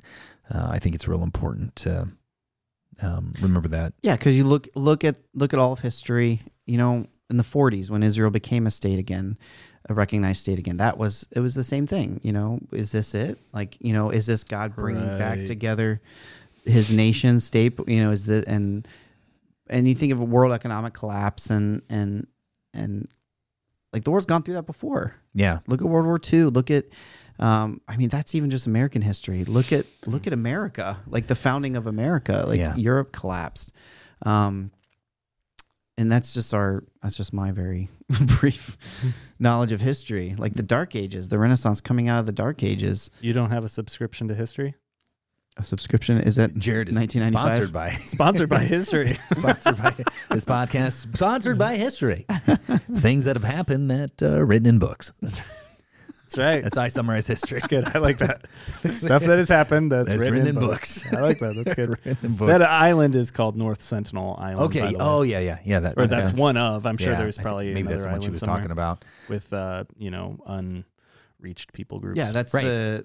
the missionary went there a couple years ago. Got shot with an arrow. But I don't think that's the first one. I think it's happened a couple times, but it's like it's forbidden. Like you're not allowed to do that. When I first heard that story, I didn't realize he was a missionary. It just sounded like this kid trying to do something, and so every time that story comes up, drone there. No, don't say that.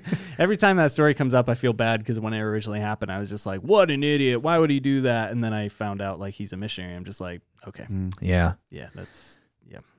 I think that this whole topic can be, and this is part of what we talked about on lunch. It can be so divisive. Yeah, and I think that it just has to be, clearly the scriptures, Paul talks so much about division and unity that this cannot separate us. It just can't. The things that can separate us are, a person that would say something like, Jesus isn't the Son of God. Okay, well, now we've got something to talk about.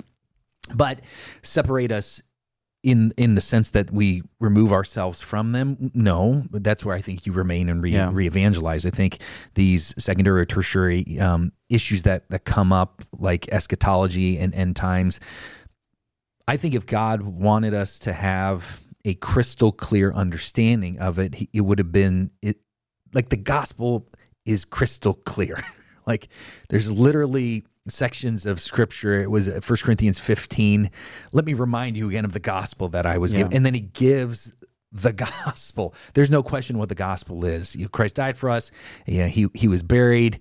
He rose from the grave, and he appeared to more than 500 of the brothers. It's crystal clear. This is not so crystal clear. And so that doesn't mean that we avoid it. It doesn't mean that we don't study it. I would caution, don't get, I think, to spend, so much time on this that you're forgetting about the things that we're supposed to be doing that are crystal clear, like the Great Commission, like we talked about at lunch, fruit of the Spirit, which is the homework for this week, like just remembering to have love, joy, peace, patience, and kindness, that list of 9 things that the Spirit produces in us. If we're so focused on eschatology, and we're not doing the things that we know are crystal clear, I think there's a danger to it. Part of what we talked about at lunch was this idea of your eschatology determining, or how it can determine how you view your ministry, how you view the world, maybe how you view evangelism. Is that some of the stuff that you've read in this year about how that, or is that something that you've experienced kind of firsthand? It affecting, I wouldn't say, affecting your attitude. Okay, yeah, like attitude. how do you have a hopeful attitude for the future, or do you have more maybe a pessimistic view? Mm-hmm. And as Christians, all of us should have a hopeful view for the future. Yeah. That's really the first thing Christianity provides. Like that is like Hope Christian Church. Our name is on our building. Yeah. But do we have a hopeful view of this age versus the next? Like a post-millennial view will have a very hopeful view that God is spreading his gospel throughout the whole world to reach all nations, and it will become the dominant force in the world, and it will affect every aspect of life. And that's a different picture than someone who might have the view that things are just crashing and burning. And once it gets to the bottom and, the sun turns to blood and like it just, the world, like, it's like the fire is about to be snuffed out. Like it just, everything is as bad as it can be. That's when Jesus is going to come. Yeah. And that's two very different views. Yeah. Because then the mission, does the mission of the church become discipling? Yes. Evangelizing? Yes. Always. But is it more of a comfort based? 2 Corinthians, we're here to comfort as we're here to suffer, because we are going to suffer. We're told that in the New Testament. Or are we to be actively engaged in cultural pursuits? Yeah. And it will put different emphasis on where you make decisions for your ministry or things you do. But the fundamental things, and this is why it's not a primary issue, the fundamental things remain the same, I think. Yeah. But to your point, like churches have split over this. Like, Oh, big time. like, Right. I don't know if the listeners realize, like, it might seem inconsequential, but to some people it seems primary. Yeah. And Right. I've talked to people even here that attend our church that have come from churches that split over the topic of eschatology. Denominations have split over this because one went one way and one went the other. Yeah. And People will use it as an evangelical tool as well to create a sense of urgency. If we can look at and to the listener who wrote this is not what I'm saying you're doing, but if we can look at things like, holy cow, five red heifers got, so they did there, 5 holy cows. Five holy cows got delivered. Now all of a sudden, we've got some movement. And so we can say to people like, look, this is going to set off, you got to get into the word. Yeah. You need to give your life to Jesus Christ. And I think a sense of urgency needs to be there always, because we don't know the hour. Yeah. I believe, like you guys believe, I think it could happen today. I think that'd be great. I would love that. That would solve a lot of problems, selfishly. wouldn't it? Yeah. Jesus just came back right now. Wouldn't have to worry about Jared's allergies anymore. That's right. This fever gone. Right. So I think that there's always a sense of urgency. What is your life? It's a mist. Yeah. It's here today. It's gone tomorrow. And so there is a brevity to life. I think that, right. You've experienced some loss in your family in the last several months, and it's such a reminder of the brevity of life. And so there always is that sense of urgency, but people will use this as an apologetic. Yeah. Which I don't think we can do. I don't think we should. Yeah. I don't think we should do that. Yeah. How would you recommend people maintain that sense of hope? We talked about in your sermon on imprecation how there was a moment, and it was a very sweet and powerful moment where you were grieving the sin of our world. And how can you grieve that sin? What would you recommend people focus on, while grieving the sins of the world, grieving culture? We talked about at lunch, in my lifetime, it seems like things have gotten worse. The internet has just been, it's been something, hasn't it? I remember being, just talking about just lust. Not a week goes by where I don't talk to somebody about lust. period. It's a massive problem for men and women, and the internet has made it easier to access more graphic ways to do that. So what would you recommend, or do you have recommendations, not to put you on the spot, for people? How do you maintain that hope? And when you said we should hope, what are you saying they should hope in that future coming of Christ? What would you recommend for people to strike that balance? Yeah, so the point of the book of Revelation is to give hope. It's not to induce fear. It was written to the churches that were struggling in a culture that was hostile to them.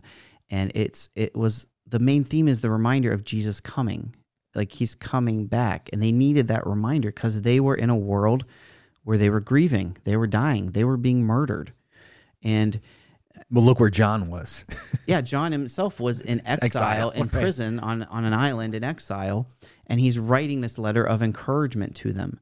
And I don't think he was writing it as this fear-inducing tool to, get your lives in order. It was hey guys, Jesus is coming. Like the battle's already won. We just need to hold out a little bit longer. Mm-hmm. And we talked about the first half of his question last week, and he really got into that. Yeah. And he's using the book of Revelation and very absolute well. right. Yeah, very well. Yeah. And I'm glad we're kind of returning to that. But he also mentioned that it's caused him to repent, which is one of the main purposes of this book, is to drive us to repentance, because repentance is turning away from sin and turning toward God. Repentance and faith are the same thing, basically. So as we grieve the world, do we also grieve our own sin? Do we also view our sin as something to be grieved, and not just look at the world and say, oh, things are so bad? But do we remember, kind of like we were saying, like the problem is within us. We're not blaming the devil. We're not blaming Satan. But ultimately, you look at Revelation 21 and 22, 20, 21 and 22, and it's the most uplifting chapters in probably the whole Bible, and the way it mirrors Genesis 1, 2, 3, like it bookends the Bible perfectly, starting in a garden and ending in a garden. And that gives us every reason to have hope, because if it's premillennial, if it's postmillennial, we know God has won the battle, and he's going to see us through to the end. Yeah. I think that part of the fear and I think there is some fear when it comes to Revelation, I think, in interpreting it. Yeah. And I think a lot of that comes from, how John ends the book, right? Verse 19, and if anyone takes away from the words of this book, or I'm sorry, verse 18, I warn everyone who hears the words of this prophecy of this book. If anyone adds to them, God will add to them the plagues described in this book. Yeah. And if anyone takes away from the words of this book, of this prophecy, God will take away his share in the tree of life in the holy city, which are described in this book. He who testifies these things says, surely I am coming soon. This is Jesus speaking. Amen. Come, Lord Jesus, the grace of the Lord Jesus be with all of you. And so it ends with this, come on, Jesus, let's go. But beforehand, there's this unbelievable warning. Yeah. And I think that presents some apprehension in people. And it does for me a little bit, to really want to rightly handle the word of truth. Like I don't want to. I have people, and I think it's coming. And maybe this is something you and I can tag team in the next year or two. I've got a lot of people that want a sermon series on Revelation, and there is a bit of hesitation on my part. Not that I don't trust that the Lord can reveal, but what he wants through us and through the preaching. And but there's this part that I'm like, let me. So Charles Spurgeon, the Prince of Preachers, never preached on Revelation. He never felt comfortable. Yeah, I didn't know that. Yeah. He's the guy. And I'm the new Prince of Preachers. Yeah, so and you're the next one. Right, so. Yeah. I was in line for that. You're the junior. You got that Kohinoor time. No, he never preached. Like, he was expository. He would preach through books of the Bible, and he never went to Revelation because he said he didn't feel comfortable. Yeah. And again, with this warning, I think there is, at least for me, some... I think I'm going to tackle it. I think I want to, because I think it's really important. And part of I don't know, part of, I think what drives me to want to do something like that is to, I guess in a way, prevent people from just going off too much into the weeds, because I really think that this can be a very, very slippery slope. I've seen this more within the elderly community, the elderly Christian community, is that they're approaching, as they age, they're approaching the reality of death. And I've had so many conversations with, those that are maybe in their 80s or 90s even, that this is where this is all that matters, is eschatology. And part of that is they don't feel like, they have as much opportunity because of their age to maybe do some evangelism and things like that. But it's not just that community. It can start very, very young as well. I've had conversations with, we had a individual at the church who was like 10 years ago that was just so buried into this. And so if you can maybe relieve some of that, and I think that would be a beneficial thing. And I think what it would be is, we start with a Revelation kind of 101 and then, follow it up the following year with maybe. Well, I would also recommend, if anyone's interested, check out the study we did on it last year. Because in a lot of ways it was a 101. Yeah. And we talked a lot about in that theme how these views can't divide us. Yeah. It's not worth it to divide us. And it did provide kind of some basic introduction to different views and lining out how you view the millennium, like for instance, will determine how you interpret the symbols in Revelation, because there are symbols. Right. Yeah. I mean, like whether or not you take it as symbolic or literal, a lot of this, it's hard to be picky and choosy with it. If you take one as literal, then that kind of comes as a package deal. Right. You have to take these others as literal as well. And if you want to make this one symbolic, then the others have to be symbolic. Jared, do you have any thoughts on where are you at today? No, this is good. I'm my thing has kind of been like up in the air. I grew up with kind of the dispensational premillennialism in just kind of, that was the adopted view of the denomination I grew up in. And then in high school, once I started reading a little bit more and hearing more from other views, I started to really feel uneasy staying there. So I've kind of stepped away, but haven't necessarily stepped to anything quite yet. And so it's one of those things where we were talking earlier where I'm just like, this is on my list, but I know it's going to take some mental time to work through and to really research, and I want to do it right. So it's on my list to kind of wade more into it. And the biggest thing for me is wanting to just be well informed.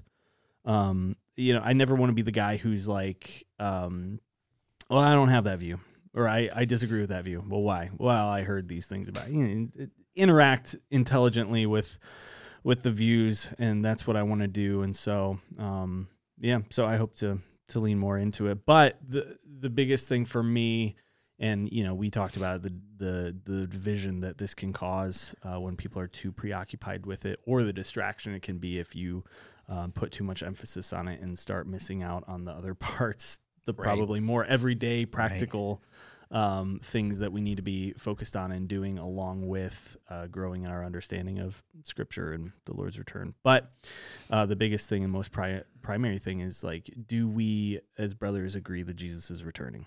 Yeah. If we can land there, if we can agree on that, then we'll be fine. Yeah. And we can have conversations like this. We can disagree. We can, part of that, I think, brings joy of working through these things together, sometimes disagreeing, finding out why, and spurring one another on to understand more deeply and stuff. And so I think there's a huge amount of value in doing that. But again, is it something that's going to bring joy and help us grow together, just like anyone else in their community of faith? Or is it going to be something that we, take pride in, like, this is my position and I know it really well, and so I just want to have arguments with people? Or is it something that just makes you feel like, it just doesn't sound like you're a very good Christian if you have that other view, So I think if we can handle it humbly, and I think you mentioned just it's less clear, so we need to hold it with a more open hand, whatever our view is, if we adopt one, or if we lean a direction, to hold it loosely. And just, I think that's humility saying,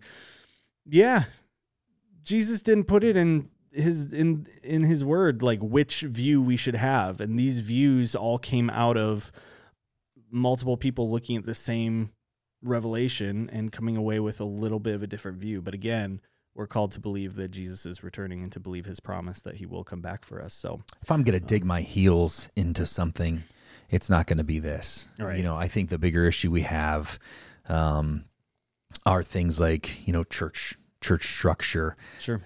You know, churches that maybe, you know, maybe a pastor is like, I don't need elders. Yeah. You know, which there are plenty of churches out there. Well, you don't want to do that. Sure. Right. I think digging our heels into things like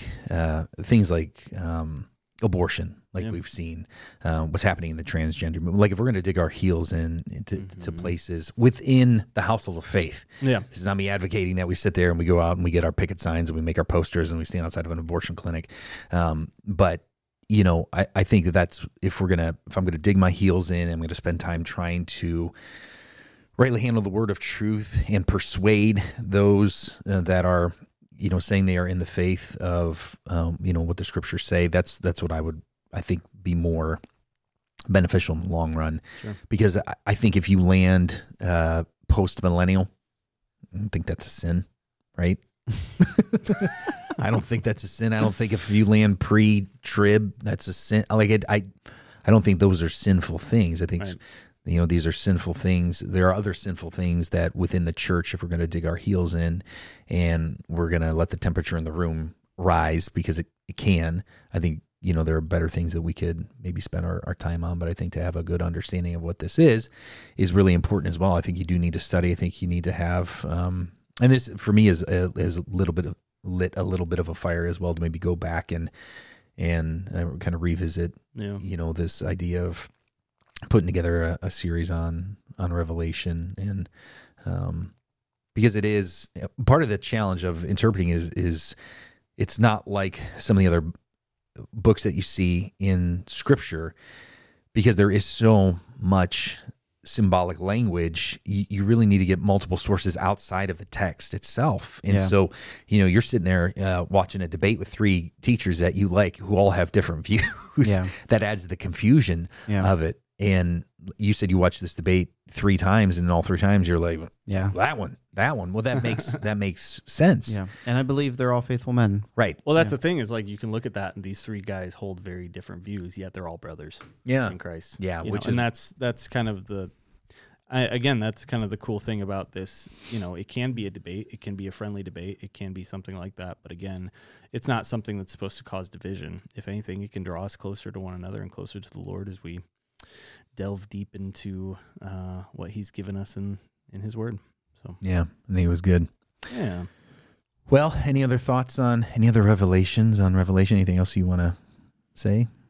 I love the discussion. John, as I said, wrote the Gospel of John as well. And in that Gospel, he wrote explicitly, chapter 22, I've written these things so that you might believe. Yeah. This is the Gospel. Yeah. He doesn't say that in the book of Revelation. Right. That's not written in the book of Revelation. Yeah. The letter was written for a different purpose. Yeah. And not that it's less important, but the Gospel's primary. It is. And the Gospel is in Revelation. It is.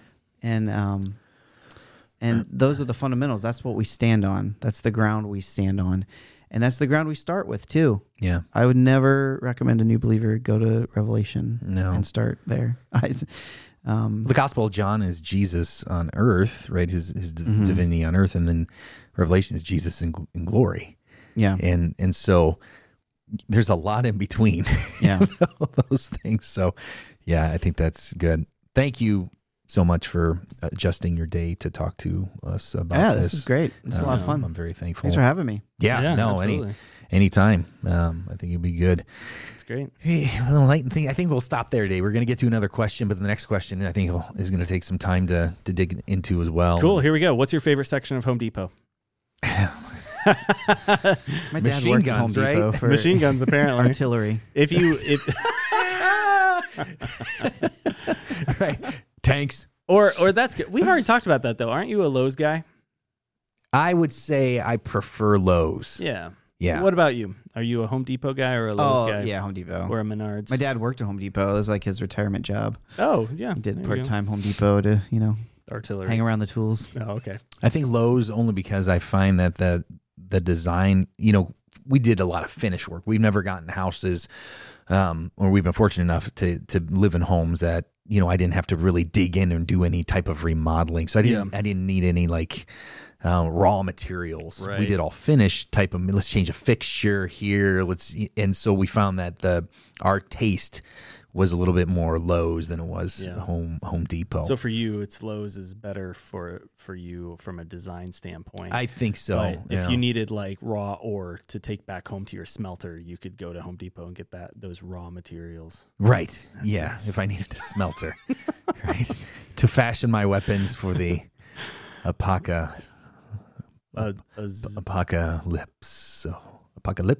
Is it a dance? No, that's a Mel Gibson movie, I believe. Is it? Is it Apocalypso? Isn't it? About Apocalypto. Apocalypto. Apocalypto. That's it. Was it Oh. about the Not savvy with Aztec the- Empire or something like that? Yeah. Yeah, I've never seen it. I've heard it's very violent. Really? Yeah. Have you seen it? I have, yeah. Was it good? I thought it was good. It's interesting though, because they don't like speak English or anything, right? In the movie they did. Oh, they did. Yeah. Okay, I don't know. If I recall, it's been a long They time. only speak Aramaic. No, I remember. Come on, Mel Gibson. No, I remember them thinking. I think they were speaking English. 'Cause Okay. it was like. So it's not like a It subtitled threw me movie. off. I had heard Mel Gibson was going to make Maybe I don't know. I can't remember. another Passion 2? Yeah, kind of a Passion 2. Did you guys hear that? Yeah, Yeah. something about his resurrection. after the resurrection. Yeah. It's interesting. I don't know. Is that in production? I don't know if it is or not. I don't know. I don't know if they're letting him make movies anymore that aren't World I don't know War where II. we stand on Mel Gibson as a society. That's true. It's very. Definitely He's very dispensational. divisive. It's dispensational. Definitely dispensational. Mark claims question. yesterday was Halloween. Mark claims that and I believe you, that he did not eat any Halloween candy. Oh, really? You Yeah, didn't? He's a I machine didn't. right now. He's Good for you, man. What did you? I don't think so. Really? We didn't do anything. What was the day? So Saturday, like we were thinking like maybe we would take the kids, trick or treating or whatever. And like we just didn't make a plan, so it never happened. And then Saturday night rolls around and apparently Saturday night was Illyria's trick or treating. Oh. So like people came to our door and we're like, go get some trunk or treat candy. So we did that. But no, yesterday. He's a Cheeto. What did we do yesterday? Yesterday we didn't do like Halloween anything. I had in my mind like Reformation Day, but that was literally Yeah, we definitely got a track for that when we were trick or treating. Our neighbor, one of our neighbors, Oh, for real? always gives out tracks for Reformation Day. Yeah. Nice. That's awesome. No, yesterday, so we had small group on Sunday, and Brandy made these brownies. And she makes these brownies that, like, they could be sold for like $5 a pop. Yeah. Really? They're just unbelievable with icing on them, and not just an ordinary brand, a $5 brand. no, like there's icing and sprinkles on them, Ooh. and like. So, and there was some left over. They've been sitting on our counter just mocking us. Yeah. So I took a bite of one yesterday. Okay, that's good. And then I spit it out. Oh, really? Come on, D'Angelo. That's exactly what happened. Like, people are going to think I have an eating disorder. Oh, no. You basically did wine tasting with a brownie. I did. You Like, chewed and swished. I don't know how you I've do been- that. Well, that's the power. Once of it's the, in my that's mouth, the I'm- power of these brownies is how, like, to get them the even power to of that high point. cholesterol. Whew. But let me tell you this: it was worth it. Yeah. Yeah, I'm glad awesome. I did it. Wow. You're glad that you spit it, or you're glad that you at least tried I'm glad it? I tasted it because I Yeah. still probably Can you fully taste something accidentally ate a without? few calories. Swallowing it? I would think so. Yeah, your taste buds are in your mouth. Yeah. No, I know that, but I just feel like anytime I've tried. You guys are dumb. You actually start digesting in your mouth. Yeah, that's interesting. You start digesting carbs in your mouth. Sugar. Can I tell you my worst experience with a brownie? Oh gosh. Is it legal? It's legal. It's not one of those Was brownies. it one of Brandy's magic brownies? That's right. That's a, Mark's like, she should sell That's these weird. things to. What do you mean $5? She was selling those $25 a for. pop. She was selling those for $30. Yeah, they're packed full of gummy bears. Oh boy. So my mom made brownies. This is when I was like, I don't know, 8 or 9. She made a tray of brownies in one night, and then the next day she has them wrapped up with Saran wrap and sitting on top of the fridge. And so they're gone. And so I think I'm gonna have a brownie. I reach up and I just put my hand under the plastic because I'm not super tall, so I had to like kind of just tiptoe up, and I put my hand under, grab a brownie, pull it out, and just start slamming this thing. But then I feel something crawling on my hand, and I look down, and this brownie was infested with ants, and I had eaten most of it already. Oh my. Oh boy. So I could eat ants.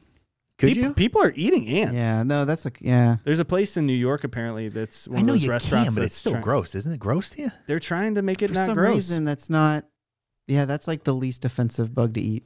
That's Really? true. Like there's other things that I would just, I don't know. Yeah. I've heard people like will go to like South America and they're like, here, eat this caterpillar. And it explodes on the inside of their What mouth. are they saying is like the next, they're It's going to make the disgusting. next steak and burgers as crickets, I think. Yeah, crickets. That's the other Crickets are one. like the next, like the, 'Cause once that's you- actually the World Economic Collapse, like conspiracy theory. yeah, that there you go. they're going to force crickets on us to stop cow production. So somebody showed me this picture of an ant's face up close. Oh, yeah, I saw Have that. you seen this? Yeah. terrifying. Yeah.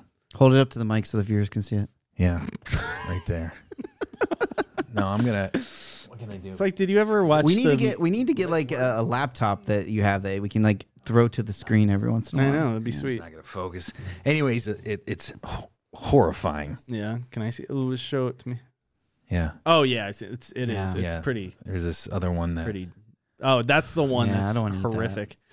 So My. that really puts Honey, I Shrunk the Kids into perspective, This is exactly what I said. right? Because those things were unbelievably friendly looking ants. Oh, it was super cute. but they made also friends at the with it. theater. Like you can't, and you get kids going in there. Yeah. You I'm can't get starting all. to think that No. movie's not I realistic. can't believe you They need to do a horror remake of Honey, I just Shrunk the took Kids. a bite of a It'd be brownie fantastic. and then spit it out. What did you think was going to happen if you swallowed? Were you afraid He was afraid there were gonna ants in it. go off the rails on a crazy train and just start pounding brownies? I just wanted to taste it. That's the commercial. He takes a bite of it. Everything like kind of fogs out, and you hear "Ba-na-na-na-na." Going up. and he just starts pounding. Did you wake tell up 3 Brandy? days later. Were you like, hey, listen, if there's a bite out of a brownie, I just put it in my mouth, sucked on it for a second, and spit it out. Yeah, No, that's a good. What I did you do cut- with the rest of the brownie? No, I cut off a little piece before. Oh, you made it sound like you took a bite and then you just, I cut off a little bite worth. And then, Okay. right. Put it in your mouth. And Yeah. then, how How long long? was it in Oh, there? that was how long? How long was it in How there? long, oh Lord? I don't know if we can trust his Until this exegesis podcast is based on over. this. I mean, Last we're time I talking, took a like, bite of Revelation. You chewed it. Yeah, I Or- chewed it probably a good 7 or 8 seconds. Really? Oh, that's it. Did you put it in between your lip and your teeth and all? Like, A layer, like chew? Just Kept a it in layer there of for wax. an hour. Did you have a bottle and you just carried it around? I went to spit it out, but it was gone already. Huh? I'm assuming it fell out. Doggone it, I forgot we start digesting in our mouth. I accidentally digested a brownie. Yeah. Oh, Wow. that's cool. I gotta try these brownies maybe. Oh man. These $5 brownies. Stay They're away so from the good. $20 ones. Will she make this recipe up? No, it's like the simplest thing ever. It's like from a box, but she puts like icing on them, and then I don't know what it is. All right. It's like You're starting to fade. You're gonna suck on brownies tonight. What kind of frosting? I don't know. Is it good? It's chocolate frosting, but I don't know if it's. Yeah, specific. She brand claims name. there's she sounds like good. claims there's no big deal about it. It's just like from a box and like, but some like Baking is a science. It really Yeah. is. Like I can cook. I've baked before, but I don't like it as much because I just like let's put a little bit of Yeah. this in there and then taste it.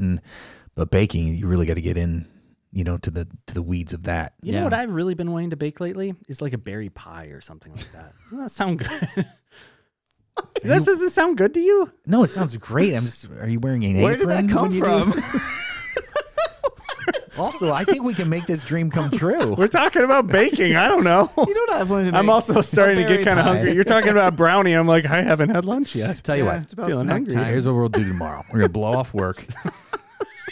We're gonna go to Home Depot. We're gonna get you everything you need for a berry pie. They don't have those things. Well, of course they do. I don't.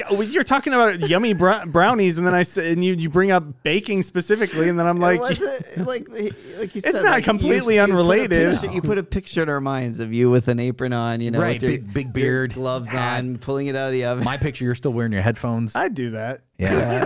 This is how I listen to It's music. at home. exactly how you're baking a pie. When You got to say- plug it into the oven so you can hear the temperature. When you say berry, what do you mean? I'd probably do blackberries, blueberries, and raspberries. Okay. Maybe strawberries, but I think I might keep it to the yeah, to no the small citrus. berries. Have you ever made a pie? I made a strawberry rhubarb pie before, and it Okay. was delectable. And Yeah. the Lord smiled down upon me as I feasted And you upon believe it. that can happen again? I'm hoping so.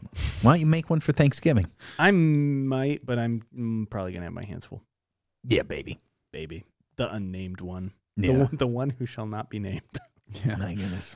I'm gonna help you out with that. Tom I gave you all kinds of great names today. Riddle. Tom Riddle. Well, don't do that. No, I won't. Yeah. Well, I think that's it. That's it. I think that's all. I think we should be I've done. effectively destroyed this podcast episode. No. You've done a great job. Oh man. Well done. Just make sure it gets out of Red tune. Hot and Oranges. Episode Red number Hot 35. Oh my 35. goodness. Yeah. Wowzers. Isn't that nuts? It's crazy. Almost as old as Mark. Almost. In I just found episodes, out he's not 38. You're 38? I know. I've been 36 for 5 years. Yes. I Well, thought, that- I well, thought that you were does like add up. 38. I thought you were like 34. He was at some point, Well, Yeah. roughly 4 years ago. apparently before I knew him. I thought you were 34. Well, I was. All right. 4 years ago. Okay. Let's tell people how they can submit questions, Jared. Thank you for listening. If you have questions of your own, you can submit those by email at podcast@hopechristianchurch.com, or you can text them to 440.